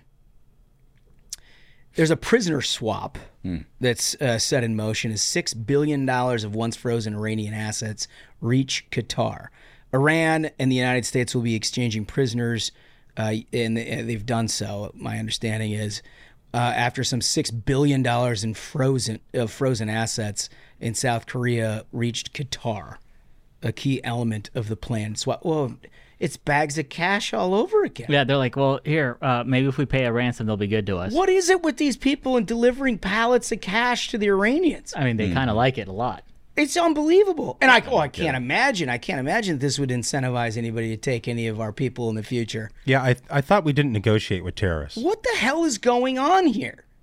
I don't know. Maybe Hunter cut a deal. You got 10% for the big guy out of this. Oh, that's $400 million. That's not a bad day's work. 10% for the big guy would make a lot more sense than this. And I saw this interesting tweet where it said that at the same time that right after the money cleared and they got the money, they kicked out nuclear inspectors. They're like, yeah, we're not listening to anybody anymore. So of course they did. Like, well, we got the money. Yeah. At this point, it was John Hassan on Twitter. Great account. And just a reminder. It's just unbelievable. Just a reminder. This is the largest state sponsor of terrorism in the world. Yeah. Funding has for decades been proven to go to Hezbollah, to Hamas, to all kinds of organizations that are actively targeting allies and American personnel. Specifically, with IEDs, and Trump put an end to that when he turned Soleimani into salsa. Totally. These are the people who are behind it. But we're acting as though there's a couple of 401ks that were just released. Like, we're getting our peeps back. They're going to do good things with this money. I imagine they're not going to put it. They're going to do good. They're giving it all to the American Cancer Society. I mean, seriously. Moonshot.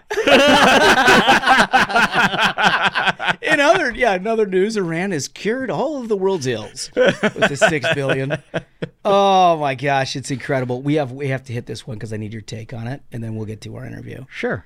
According to the Washington Post, a golden era of airline status is ending. Yeah. This week, Delta Airlines announced sweeping changes to a frequent flyer perk that will start in 2024. While the airline said it's revamping its system has simplified the Sky Miles program for repeated customers, it's actually dealing a significant blow to middle-class travelers, inciting outrage on social media and promises from some to quit flying Delta altogether. In a Tuesday announcement, Atlanta-based airline detailed how it would make it much more difficult to earn the coveted medallion status.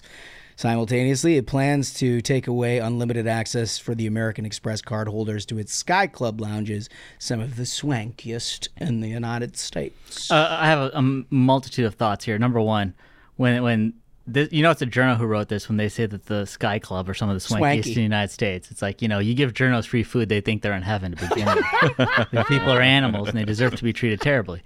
But also, they made a good point when they say that, this is a significant blow to the middle class of travelers. Delta specifically canceled my flight when I was trying to go fly fishing in Sun Valley. They're absolute bastards. They put me in Atlanta for like a 20-hour layover.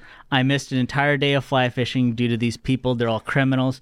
Our government should not subsidize these airlines, let them go bankrupt if they don't know how to manage these companies and take care of the customers. They make people sit on the tarmac. Mayor Pete is an absolute terrorist when it comes to managing the transportation in this country. It's a travesty the way that they treat people. And the airlines directly now are doing it when they're like, oh, well, it seems like people are having too good a time and travel isn't enough of a nightmare for them. Let's make things far worse. They're not suffering. These people are like in a lounge trying to like rehab from sitting on a horrible flight with crying kids because parents handed them an iPad and Blippi wasn't the right episode. I'm sitting in the lounge.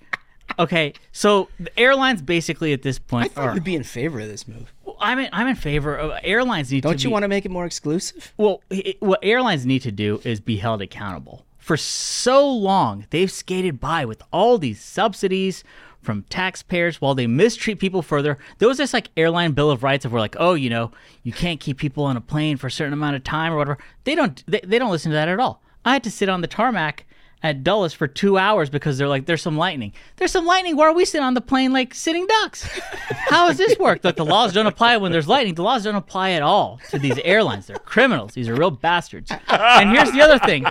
Domestic. And another thing. America is the greatest country on earth. And the way that these domestic airlines treat Americans is a crime. You travel internationally and you're like, oh my God.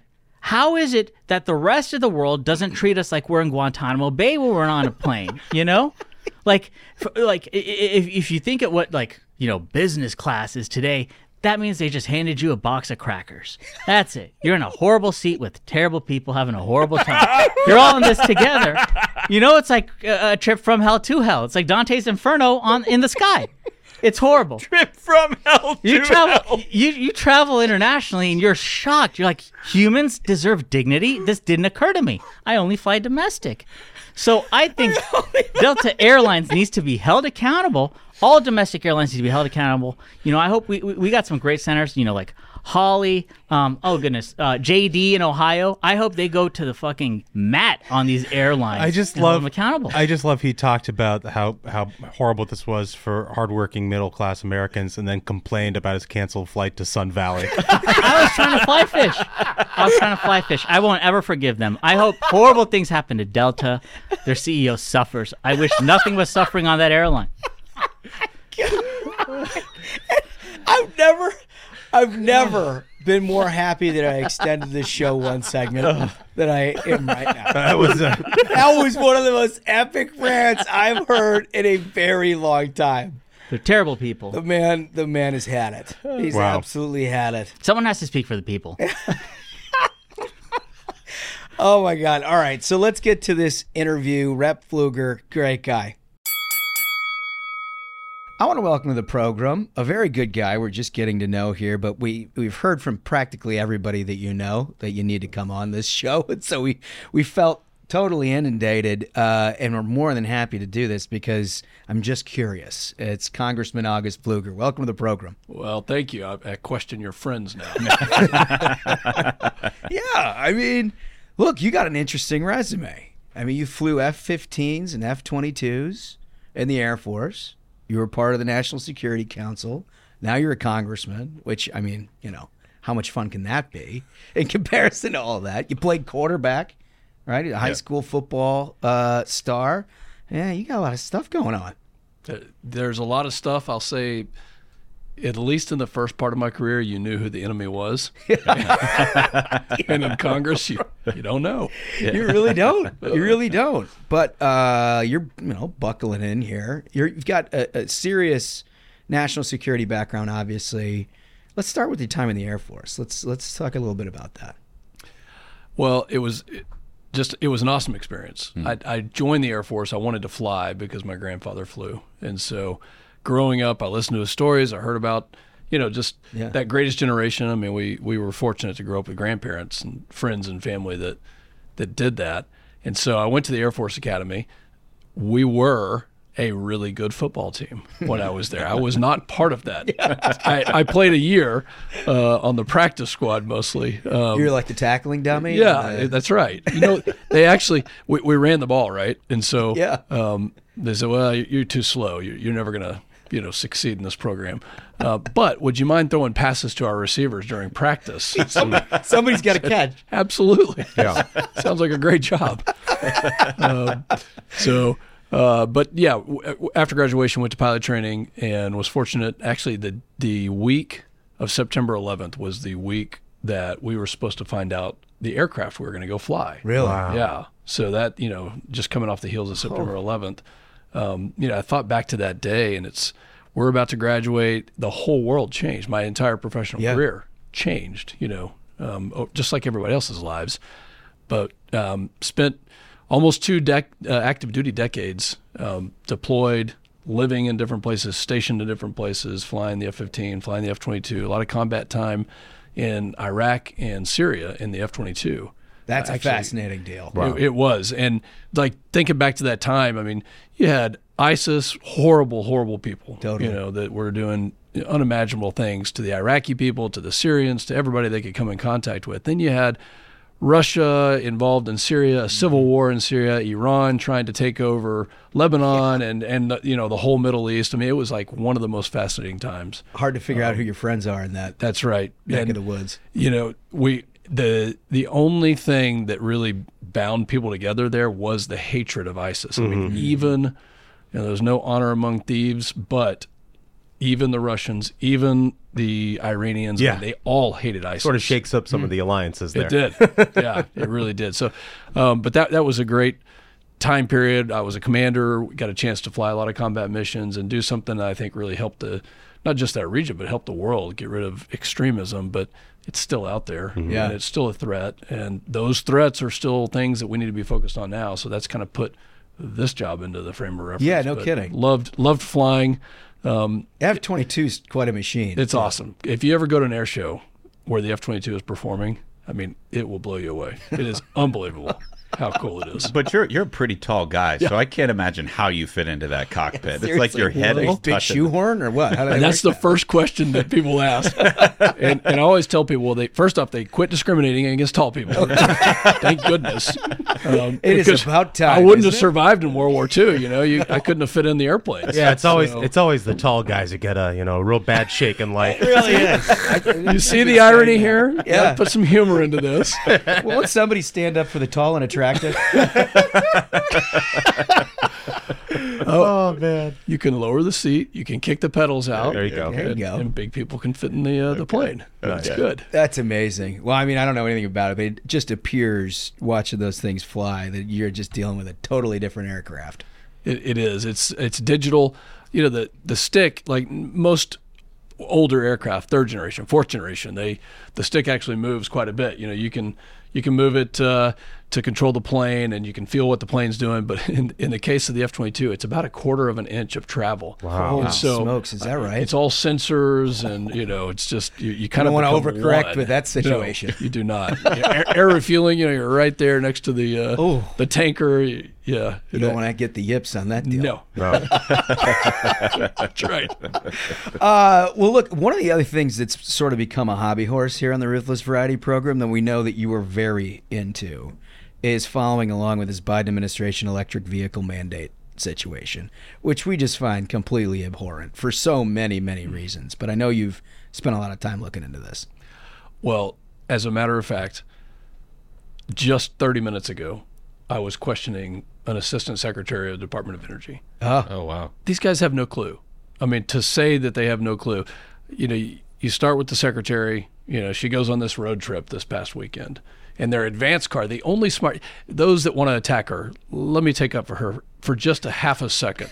She made a very smart decision sending an internal combustion engine vehicle in the advanced party. Yeah. Because she knew it's reliable. Right. Yeah, but then they get to the charging station, and there's apparently a family with a baby, and the mom is like, "Wait, what? You are literally hogging the charger? Did you guys see this story? Yeah. It's just crazy." Well, they were like holding a spot for the secretary, right? Yeah, with a gas-powered, thankfully, gas-powered vehicle. Which is just, of course, the irony is that they want to sell the idea that this is like not only an easy thing to charge, but it happens quickly, and we've got all this capacity, which we obviously do not have. No, we don't. I mean, it really was an episode out of Veep. It's incredible. You can't make this stuff up. I mean, yeah, seriously. It is the thing that Saturday Night Live used to take advantage of. Right. Right. Where are they now? Come on. But, just a half hour ago, I was questioning this assistant secretary, and like I've done before with other members of the administration, my first question is, how much electricity do we use in this country annually? No clue. No clue. Isn't that the job? Seriously, it's in their job description. And so then I asked the guy, I'm like, what do you pay for your electricity bill right now? Well, he said, well, I have auto pay, so I'm not sure. I said, listen, in my district, everybody knows what they're paying. And then I asked him, would you please grade the administration on one of your core tenets? This is the subject matter expert on electricity. I mean, he is literally the assistant secretary on electricity for the administration. I said, grade the admin, grade Biden on affordability. Well, there's some things and I'm like, stop. It's F minus. Right? And, so you get to the EV mandate. They don't know how much electricity we use right now. They have no clue what we're going to need in the future. They send out the search party for the secretary's road trip to find a charger, to find a charging station. And nothing against EVs. Go buy one.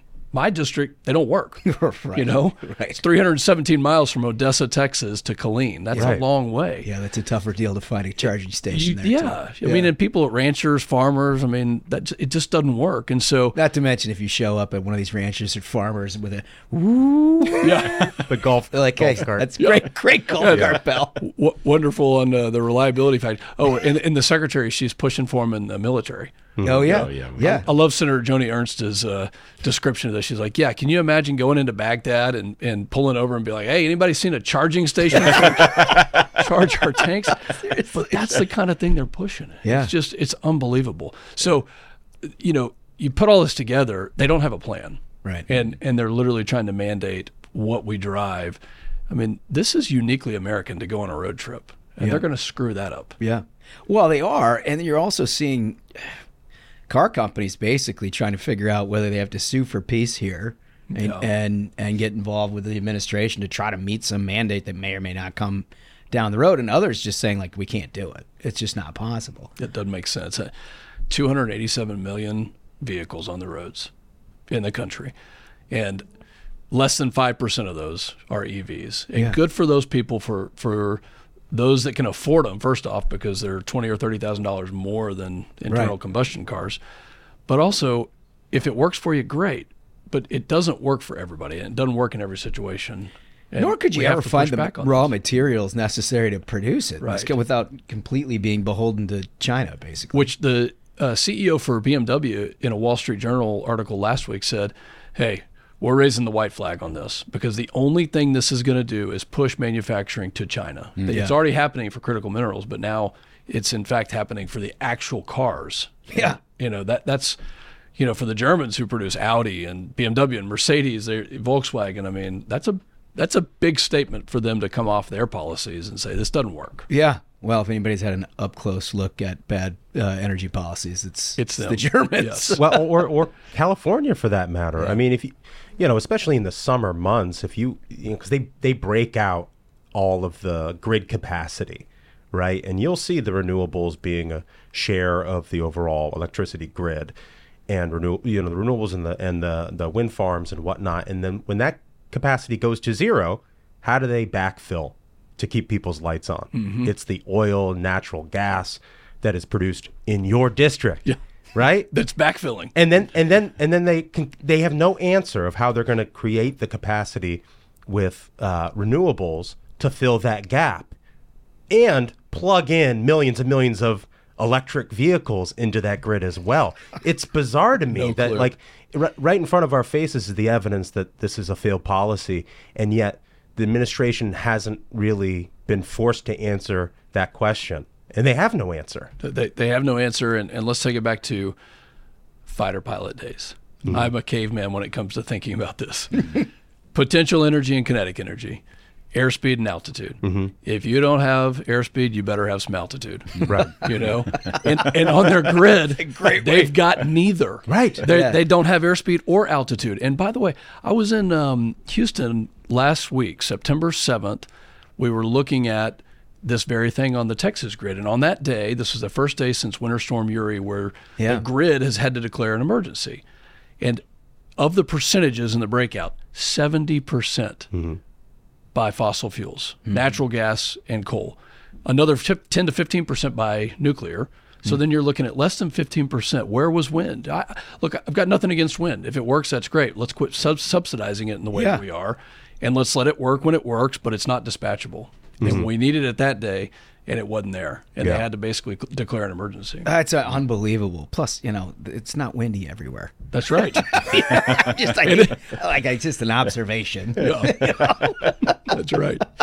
Oh, man. Well, we appreciate your work on this because I feel like this is one of those issues that has flown below the radar because of all of the emergency types pocketbook stuff on the top with inflation, which, by the way, today it seems like it's getting worse again. Mm-hmm. But this is kind of like, it falls into that liberal pipe dream thing that just keeps marching ahead, despite the fact that everybody is totally confounded as to how it is that they're going to do it. And that's a great analogy. It's a pipe dream. Yeah. You know, if you wake up in a world in the morning where you're in the darkness, you light a candle, your phone doesn't work, you know, you try to go outside and drive your electric car, but it's not charged. Right. This is the pipe dream. This is where they're headed. You know, I mean, you know, this is where we're headed. Burning wood back in the houses to heat your home. I mean, this is where we're headed. You know, this is where they're going to take us. Until they outlaw fire, which I'm sure is next. Listen, we have 3 big questions that we give to everybody, and you're going to get a 4th here because the guy at the end of the table has come up with one that, frankly, has become a little bit of a signature here. But we start by asking everybody if you could plan your last meal on Earth. Oh, wow. What would it be? Okay. Well, it would not be a vegan meal. I felt like that was headed in that direction. Yeah. I mean, we're going to have to start with some good old Texas beef. There you go. You know, figured that was happening. Probably a New York strip or a ribeye. Yeah. I get some flavor involved. Yeah, you got to get some flavor involved. You know, all the things around that steak dinner. That's what it's going to be. You need some potatoes and some, it's good. A big bottle of wine, or are we talking? Absolutely. Yeah. Because you can slide in sideways on your last meal, right? There's nothing tomorrow you have to worry about. You're not worried about the waistline. We're not counting calories. Yeah. No. You don't have to slip into an F-22. No, you've got to go. You've got to do it right. You have to have, you know, a nice appetizer, probably some shrimp. Then you get the steak. Then have a nice glass of wine with it. There you go. And then, you know, for dessert, it's like if I'm eating with my family, my 3 girls, they're going to order some dessert, you know, and it's going to be ice cream for the youngest and probably some cheesecake and maybe something chocolate. And nice. I'll get to enjoy all of it. You can have all of it. There you have all of it. That's perfect. All right. So our second question is, it's basically like if you look back on life and if you never got into public service, you weren't in the military, in the Air Force for 20 years, and you have this blue sky to do anything you want, right? This gap of, with the benefit of retrospect, you could do anything. What would it be? Wow. I wouldn't change anything. Wow. About what I'm doing. Yeah. I mean, not even if the NFL called? Yeah. Because that feels like... Yeah. If I could said he's going to play in the NBA. If I could be a drummer for a rock band, yeah. There you go. That's it. That's it. I knew it was in there. Okay. I knew could be. You guys are good. Yeah, we could go way off the... I mean, literally, Ted Cruz told us he would be a power forward in the NBA. So you think about that. Well, we saw him play basketball. Yeah. So, yeah. I have my doubts. Probably is still, you know... He gives me a hard time a little bit about the baseball team and, you know, kind of egging me on. And I think that's why I hit 3 Democrats this year. Yeah. I thought that was part of the game plan. Yeah. Well, maybe some intimidation. Yeah. No, I think being a drummer for a rock band, because I can't sing, you know, I love music, but I'm horrible at it. Sure. So drums feels like something. So drums would be like, you know, kind of the middle ground. Yeah. Is there like a particular drummer you would like to emulate? Like a Neil Peart? You know, I'm going to stay away from deep. Yeah. I mean, that's well, you know, you look at the 80s hair bands. I mean, these guys were rock stars. Yeah. You know, that life may not be, you may not want to live that lifestyle for very long. I don't know. That's kind of where I like my rock stuff, right? I don't want to like right on a razor's edge. Yeah, well, he certainly shouldn't be a role model. They're rock. Well, look, growing up in a home where watching MTV was not what my parents allowed us to do. Yeah. I don't blame them. Yeah. You know? No. But if I could go back, that would be the ultimate rebellious move. Yes. You know, like, look, I'm on MTV and I'm playing the drums. Yeah. I love that. Well, I've got one question before you get to your last one that I'd like to throw in. Yeah. Something that we here at the Variety Program have noticed is that the animal kingdom is sort of rising up against mankind. I don't know if you've seen this, but we've seen stories about it. It's everywhere. A dog shot its owner. There was a hog that literally killed its butcher. And there are these monkeys in Asia throwing kids off of roofs. Yeah. So not to mention the bears. Not to mention. So there's something going on in the animal kingdom, and we're on the hunt for good men and women who can help us stand up to this. And so what we'd uprising. What we'd like to ask you is, what is the biggest animal that you feel like you could take on mano a mano, just with your bare hands? Bare hands, no foreign objects. Yeah, no Grizzlies, F-22. Yeah, grizzly's probably too small. We're probably looking somewhere in the water. Great white. That's great. Hey, animals are dangerous. Yes. Okay. See, he gets you it. You haven't even asked me about growing up on a ranch. Yeah, right. But I did. And so cattle, sheep and goats, it doesn't matter. The size of the animal sometimes is irrelevant. Right. When they get it in their mind and they're in a corner, like, you better watch out. Yeah, right. That's exactly right. He gets it. Have you ever been run over by a calf? No. That's when you get run over by a very cute little baby calf, and you're like, wow. I actually outweigh that thing, and I got run over. And can you imagine? Didn't see that coming. A steer, a bull, as they get bigger. That would be problematic. So I think size may not be it's the what state are they in? Are they cornered? Right? Yeah, terrain matters a lot in a situation like this. But strategy's up to you on this. Strategy's up to you, right? Yeah, So you could find something if it's in a corner. Maybe that's not the day. Maybe you keep your. I would distance. like to think that going up against that in between, you're a steer and not quite a bull. Yeah, it's somewhere in there. But the outcome is not going to be good. I love that, and I imagine there's dealing with that on the ranch. There's probably some do's and don'ts. There are do's and don'ts. Yeah, do not stand directly in front of it in the 45 degrees aft of any sort of. You don't want to get a hoof to the face. Yeah, cow, steer, bull, you're going to get kicked. So. In the aft, as they say. Yeah. All right. So last question is, and this is a little esoteric, so I got to explain it a bit. Our view is that almost every successful person is motivated by one of two things: the thrill of victory or the agony of defeat. And it's not that anybody enjoys losing, and it's certainly not that anybody hates winning. It's what motivates you to keep going. Mm-hmm. And your climb as an individual to sort of reach new heights is always a base motivation from somebody. Mm-hmm. The agony of defeat guy's always like Michael Jordan, right? There are heaps. And a really good comparison I've come up with lately is like Tiger Woods is the agony of defeat guy. Phil Mickelson's the thrill of victory guy. And it's just kind of like a yin and yang. And so we ask everybody, where do you think you find yourself on that? You guys you're getting deep. Yeah, we like to know people here. You're getting deep. Okay, so this is a four-ship right here. Mm-hmm. That's the fighting force for your air combat platforms, the F-22. So you're number one, I'm number two, you're number three, you're number four.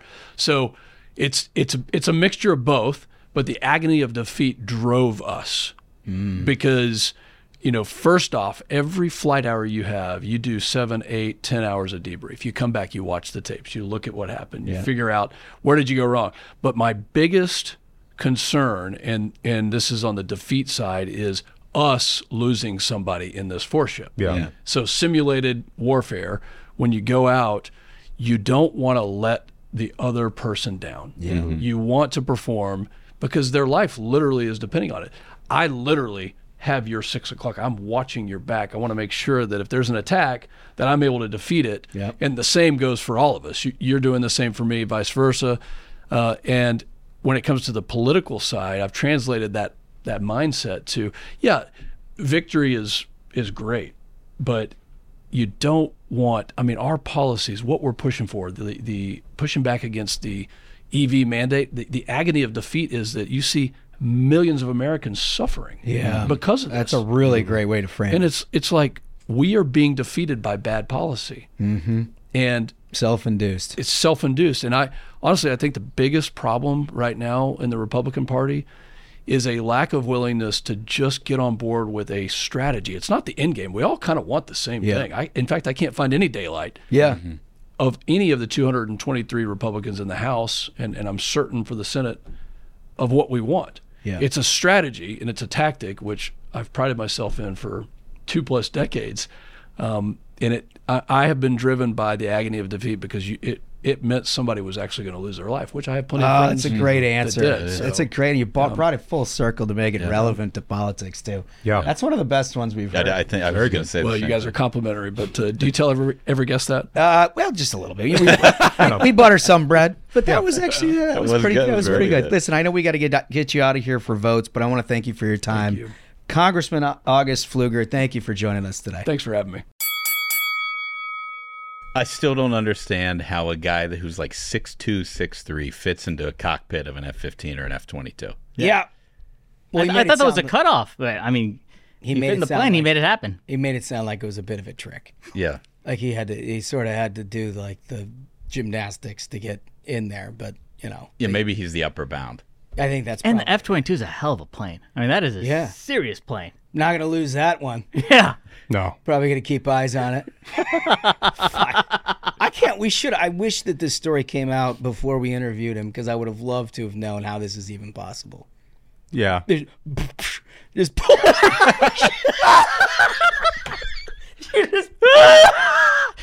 And the best Maverick and Goose pulling the chute. The best part is you're just watching the plane keep on with the mission. He's like, I got it, bro. There it goes. The autopilot's got it under control. $1 billion right over the Atlantic. I was going to say, I hope the thing was carrying the Iranian pallets of cash. Yeah.